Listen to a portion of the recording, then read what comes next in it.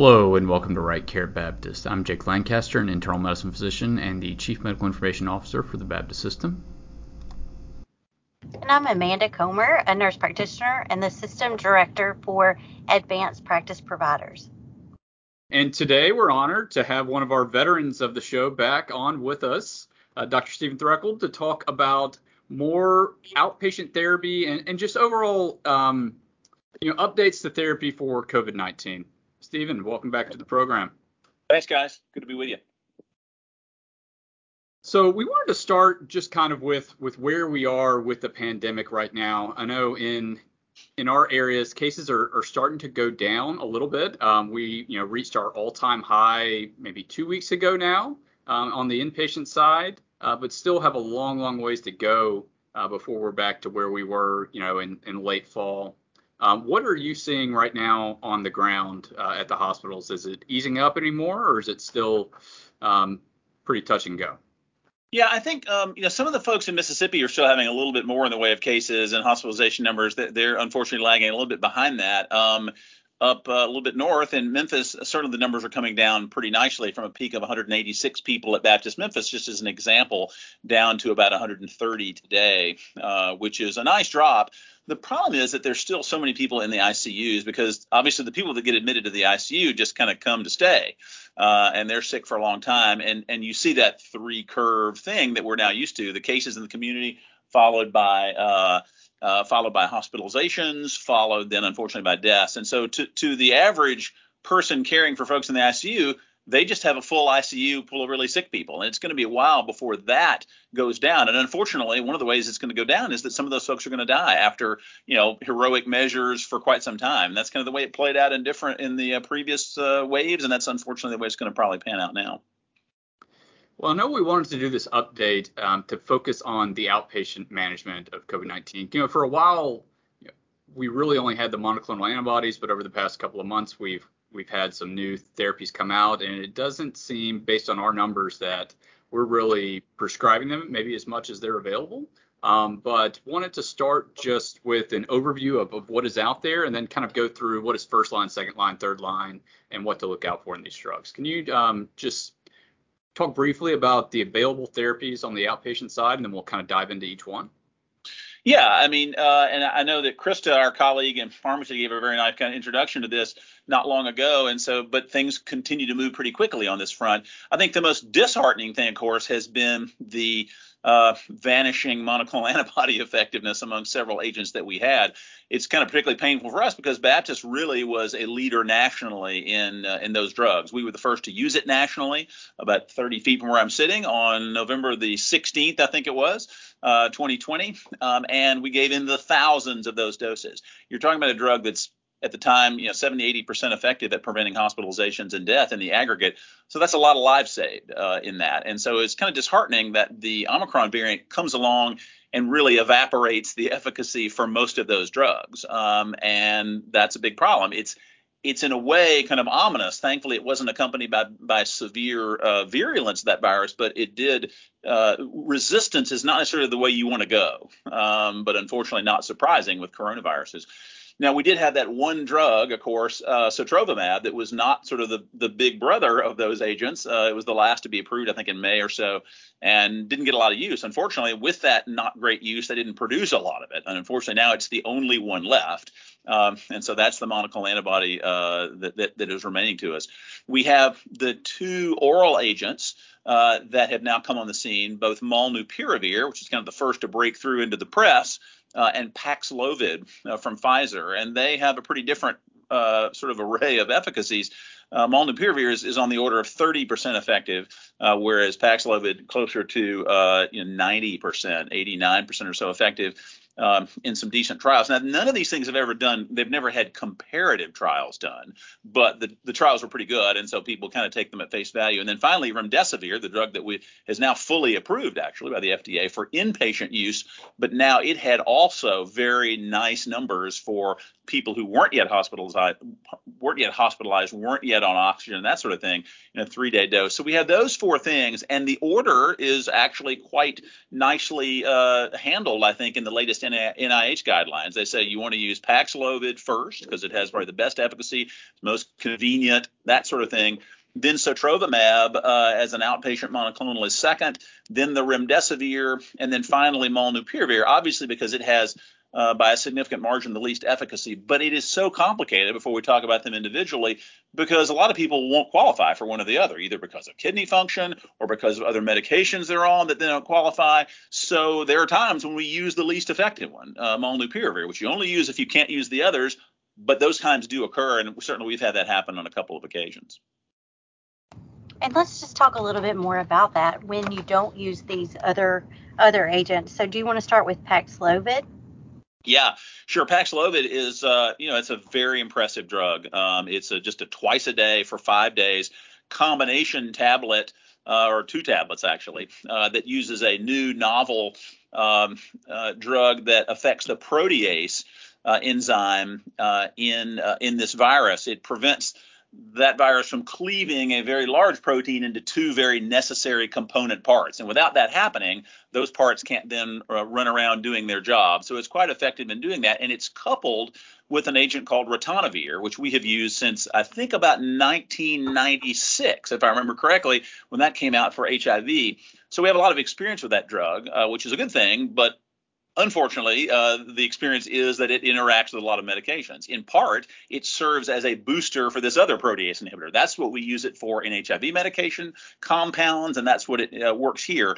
But the kicker is it really does a number on a lot of other medicines out there, some common agents. The ones you have to watch out for are the ones with the so-called narrow therapeutic windows. And some of those agents can be very toxic, obviously, if they get outside of that window. The ones that you most commonly think about would be things like antiarrhythmics, anticoagulation agents, things like immunosuppressive medications in transplant patients, seizure medicines are very common, chemotherapy agents, and medicines that affect kind of the neuropsych, like sedatives, those kind of things. So they both are likely to have that interaction with ritonavir, and they also have the biggest consequences of those interactions when they occur. So also with Paxlovid, you don't want to give that with people with significant renal dysfunction. So, but it's important, I think, the University of Liverpool, for example, has a nice website. Maybe we can include that, where you really can help calculate some of those drug interactions. It's not that you can't use these drugs with some of those interacting agents. You just have to use decent clinical judgment. There are times you can adjust those other medications. You can hold them. It's only a 5-day course. So in that sense, we can get away with a lot of that. But what you don't want to do is adjust the Paxlovid dose, because sometimes people ask about that. We can't do that really. Sometimes you can use an alternative drug from what you've used before briefly. But there are some that you just can't do, like amiodarone, for example, is one of those common drugs that just causes nightmare interactions. And that's one it's really hard to get it done with Paxlovid. And again, some people just won't. You can't use the drug because of that occasionally. And speaking of Paxlovid, which patient populations qualify for its use?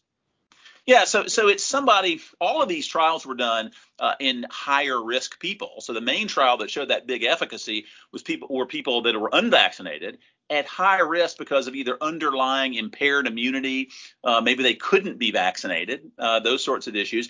And the best results were within 3 days of the symptom onset. Now, it's okay to use it with the emergency use authorization out to 5 days because it had good effect even out to there. But the earlier, the better. And so the problem is that you roll that up with the availability of that drug, which is not great at all right now, along with the availability of tests, because you've got to have a test positive before you qualify for this drug. So there are a couple of hurdles that you have to jump over to get to it. And that has certainly proved to be a difficult problem in some situations.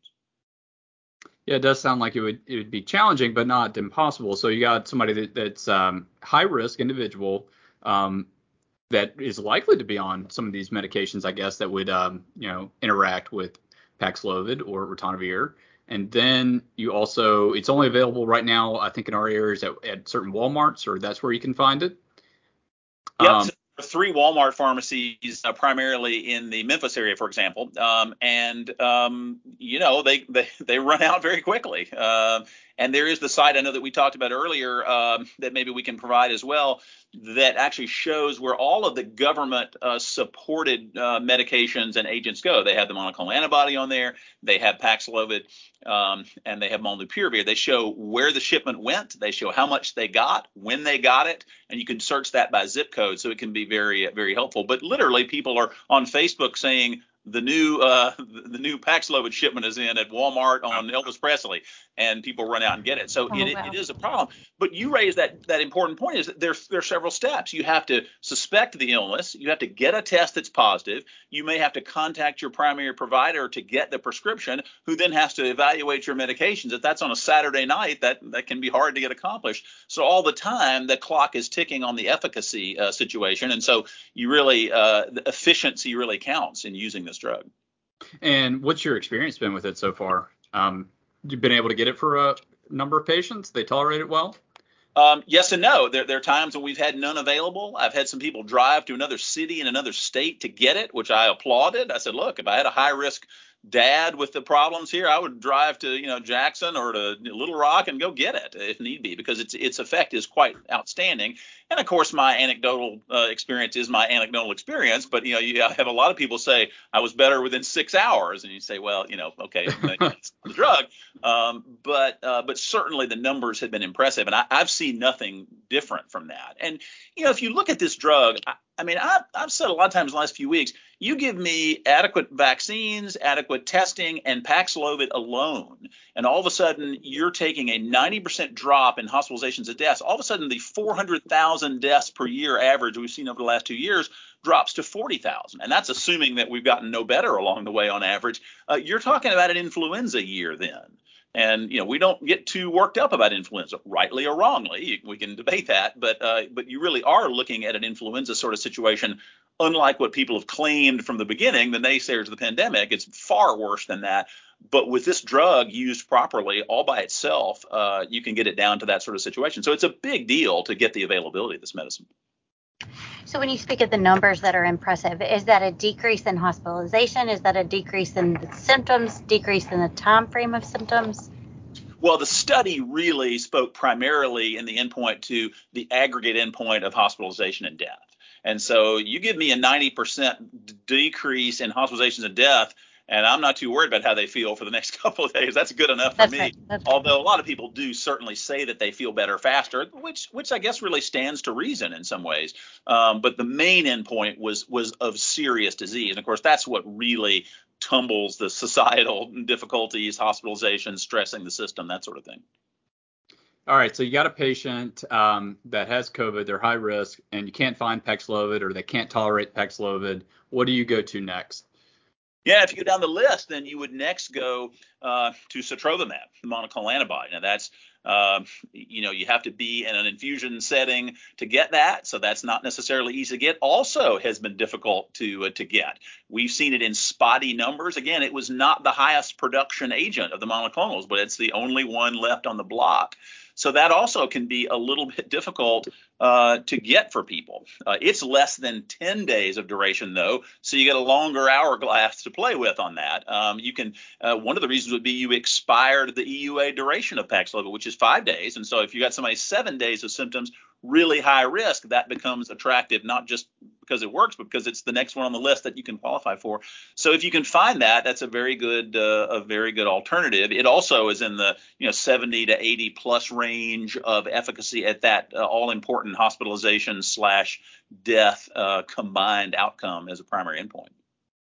And don't necessarily have to worry about the medication interactions with sotrovimab, or are there any side effects or any other contraindications that you would worry about with it?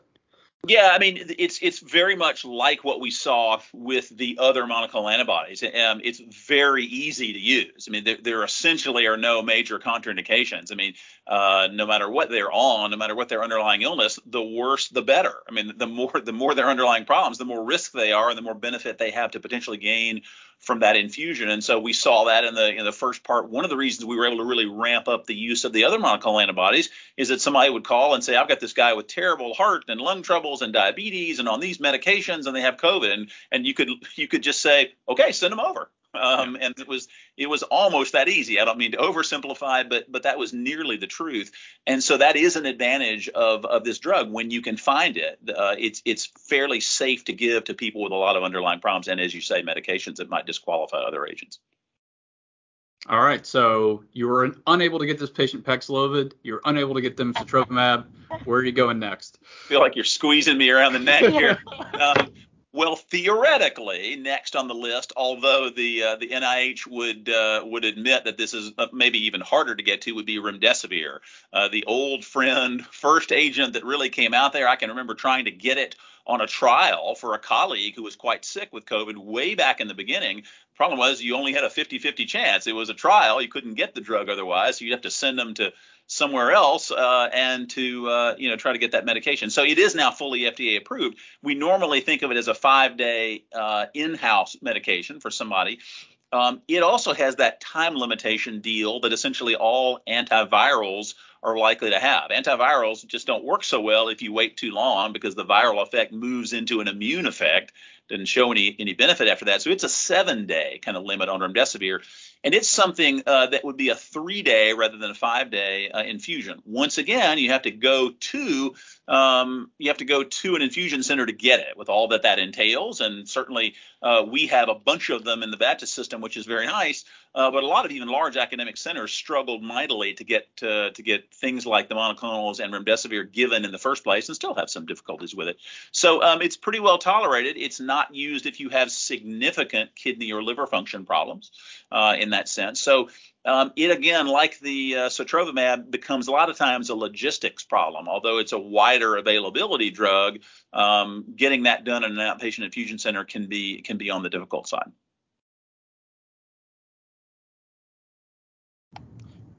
Okay, and then last, you can't get any of those top three. You're going to go to molnupiravir, I imagine. Yeah, exactly. And so, it's an interesting drug. It is a different mechanism, and it has the least efficacy. If you look at the NIH guidelines, for example, they say, okay, this is only to be used if you can't get the others or they don't qualify. But this happens. I mean, we've had a person that was elderly, had impaired kidney function, because that's important. Molnupiravir does not get changed dose in kidney and liver dysfunction, so you can give it in those folks, and was a very high-risk person, and there was no sotrovimab available, and so we were able to get him the molnupiravir, and it's only 30% effective, but you give me a 30% discount on a car and I'll take it if I needed one. And so you would certainly take a 30% dip in your potential hospitalization and death if that's the best you had, even though we do have better. So and again, there are no direct trials but among the four of them, but it's a drug that operates by a different mechanism. What it does is it makes the sort of RNA dependent RNA polymerase in these viruses go crazy, and it makes them throw in a bunch of wrong nucleotides, and it causes mutagenesis to where the virus kills itself, if we want to call viruses alive. They generally make many mutations so that it's lethal, and that virus doesn't come up with copies that are able to go on continuing replicating itself or themselves. So it's the problem with that is that it does cause some concern about mutagenesis, let's say, in pregnant women. There were some animal studies, one of which was kind of inconclusive. The other said it was probably perfectly fine. So it's not recommended in pregnancy routinely in this situation. Now, that is not a hard and fast, rule. If it's somebody that's a tremendously high-risk person, you could still use it in some situations if you really feel like the relative risk is that high, because there are no data that say that it really is bad or harmful, but there's just that potential, really. So we certainly don't reach for that early on unless it's an extreme sort of situation, though you wouldn't say that it's impossible that it might be useful in that situation. And what about the other therapies? Go ahead. Sorry, the other therapies that we discussed in pregnancy? Yeah, so thankfully the monoclonal antibody one pretty safe. Remdesivir also we've used in ICU settings with pregnant folks in the hospital before. And again, it comes down to sort of a relative risk thing. Even with Paxlovid, there is a caution on that, but again, there's no real mechanism by which that should cause a problem. So it's the kind of thing I think with any of the newer therapies, a pregnant individual ought to check with their obstetrician about that, and they can then call either critical care, infectious disease, somebody that might have some expertise in that. But it's going to vary a lot more with the individual patient and someone who's pregnant, because you want to pick the right one with the least risk. But again, as part of the point here is that they're not going to always be available. They may have other disqualifying factors, and so it gets to be pretty complicated when you put it in the category of pregnancy. And then back to the molnupiravir, I've heard that some are concerned with the mutagenesis, that it might cause worsening variants coming out of it. Is there any strength to that argument? Yeah, I mean, I think thankfully it's not a random unstructured slow variation generation. This thing really drives the car pretty far off the road when you throw it in there. So the likelihood that it's going to generate a variant that is still replication competent and can still spread to people, but just have enough mutations to be more virulent and more resistant to let's say sotrovimab, for example, that's not likely. And I think the NIH has recognized it's unlikely, but they are in fact making the company keep a database of some of the variants and the data on sequences so that we can try to keep track of that. But I don't think anybody feels like that's terribly likely, very honestly. This is a random sort of out of control mutagenesis that's unlikely to land with something that's going to look good from the viral standpoint.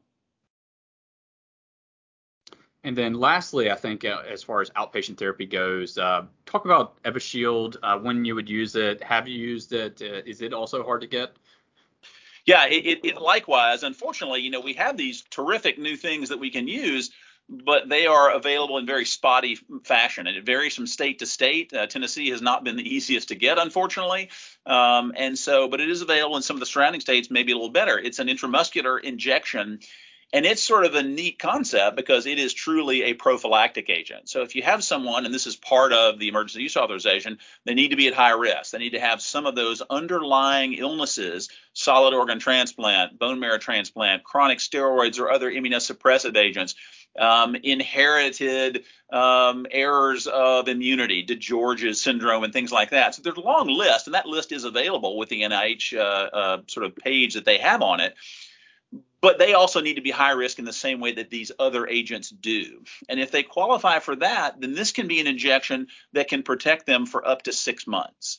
So that can be a very important thing because you can't really fully avoid being exposed to this virus, particularly the more effective, contagious, and resistant to even good immunity. You're not going to avoid the disease very easily these days, as we're seeing, unfortunately, with the current variant and that surge. So it's a very neat opportunity, and we've seen several people that we've gotten it for example, who were solid organ transplant recipients, and they were able to take this. Now, the important thing is that this is not some sort of get out of jail free card. You don't then run around and go to wild, large parties once you take your Evishield, and that's only half a joke. We've seen that people sort of have this artificial feeling of safety, once they take that drug. It's a great thing to add to it, but you still need to use common sense and avoid the infection if you can, because nothing is perfect, that included. All right. So one other thing about Evishield too, in terms of the adverse effects of it, it's shown to be pretty safe. I mean, less than 1% of people have had significant reactions. And the weird thing about that was that it was kind of matched by the placebo. In the first trial, there were 35% adverse reactions if you look at the mild to moderate ones, but there were 34% of the placebo arm that had them too. So it's kind of a population of folks that are going to have a high likelihood of side effects from things, seemingly. But the actual serious ones are very low, and it turns out to be a very safe drug. But like the other monoclonal antibodies that we've seen in the past, you do watch those folks at an infusion center for an hour or so after the infusion, just to make sure that there's no kind of problem with that you need to attend to. So I think we covered the majority of outpatient therapies, unless you know of something else that's out there or coming. What about on the inpatient side? Any updates to any guidance in the last couple of months? Well, I guess the biggest one has been the anticoagulation issue that has kind of been sort of a hot topic first. But it's interesting; it hasn't really penetrated I've talked to people around the country, and some people kind of haven't really incorporated that aggressively because the anticoagulation argument has been a very loud one from the very beginning of this. Simply because when we saw folks early on in this illness, people were coming in with unexplained strokes and heart attacks at very high levels, and it was a very kind of difficult thing to watch. We didn't really know what to do. It took a long time for there to be any meaningful guidance, and people would just do what they suspected might be the right thing. We were all over the place with what people were doing with anticoagulation, and so now it looks like at least we have enough trials where the NIH has come out with some, I think some key guidance, if not sort of an obvious and clear-cut guideline in every patient. But the gist of it is that if you're a floor patient, non-ICU patient requiring low flow oxygen, nasal prong oxygen, for example, if you're not pregnant and if you don't have any of the high risk for bleeding issues, and if you have a positive D-dimer of any elevation, and it's a Tuesday. No, I'm kidding. But if you have all those things, and that sounds more complicated than it is. You don't want to give anticoagulation to somebody with a big time bleeding risk. Obviously, somebody who has really low platelets or just had a bleed or something like that, bleeding disorders. Those people have to be careful about that. Pregnancy obviously is its own problematic situation because a lot of those people weren't included in the trials of this, so it's harder to know what to say about that.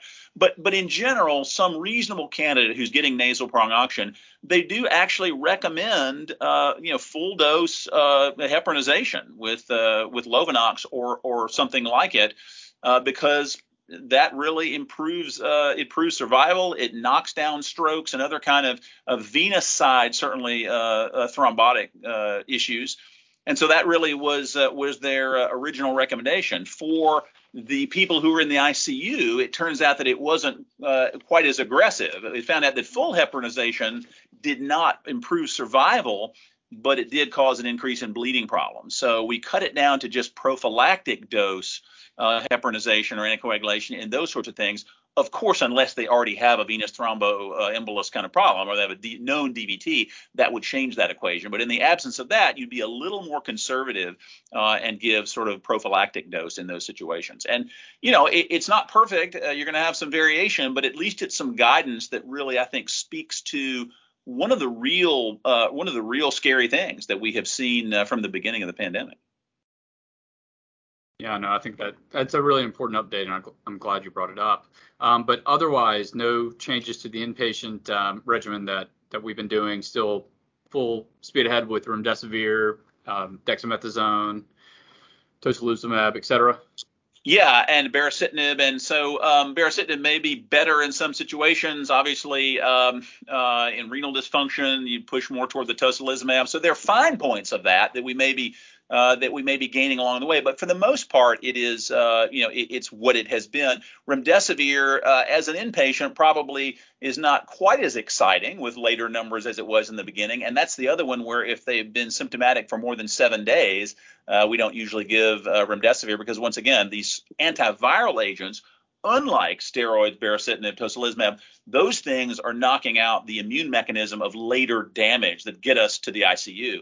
The antiviral medicines like remdesivir have kind of a limited time frame, and that's 7 days. And so if it's pretty common for somebody to have been symptomatic for 7 days by the time they're hospitalized in the first place. We were kind of giving it a little more openly in the beginning, but now we really see that it doesn't do much in those situations. So a lot of folks that come into the hospital now, by the time they get there and are sick, they really no longer qualify for the remdesivir. And it's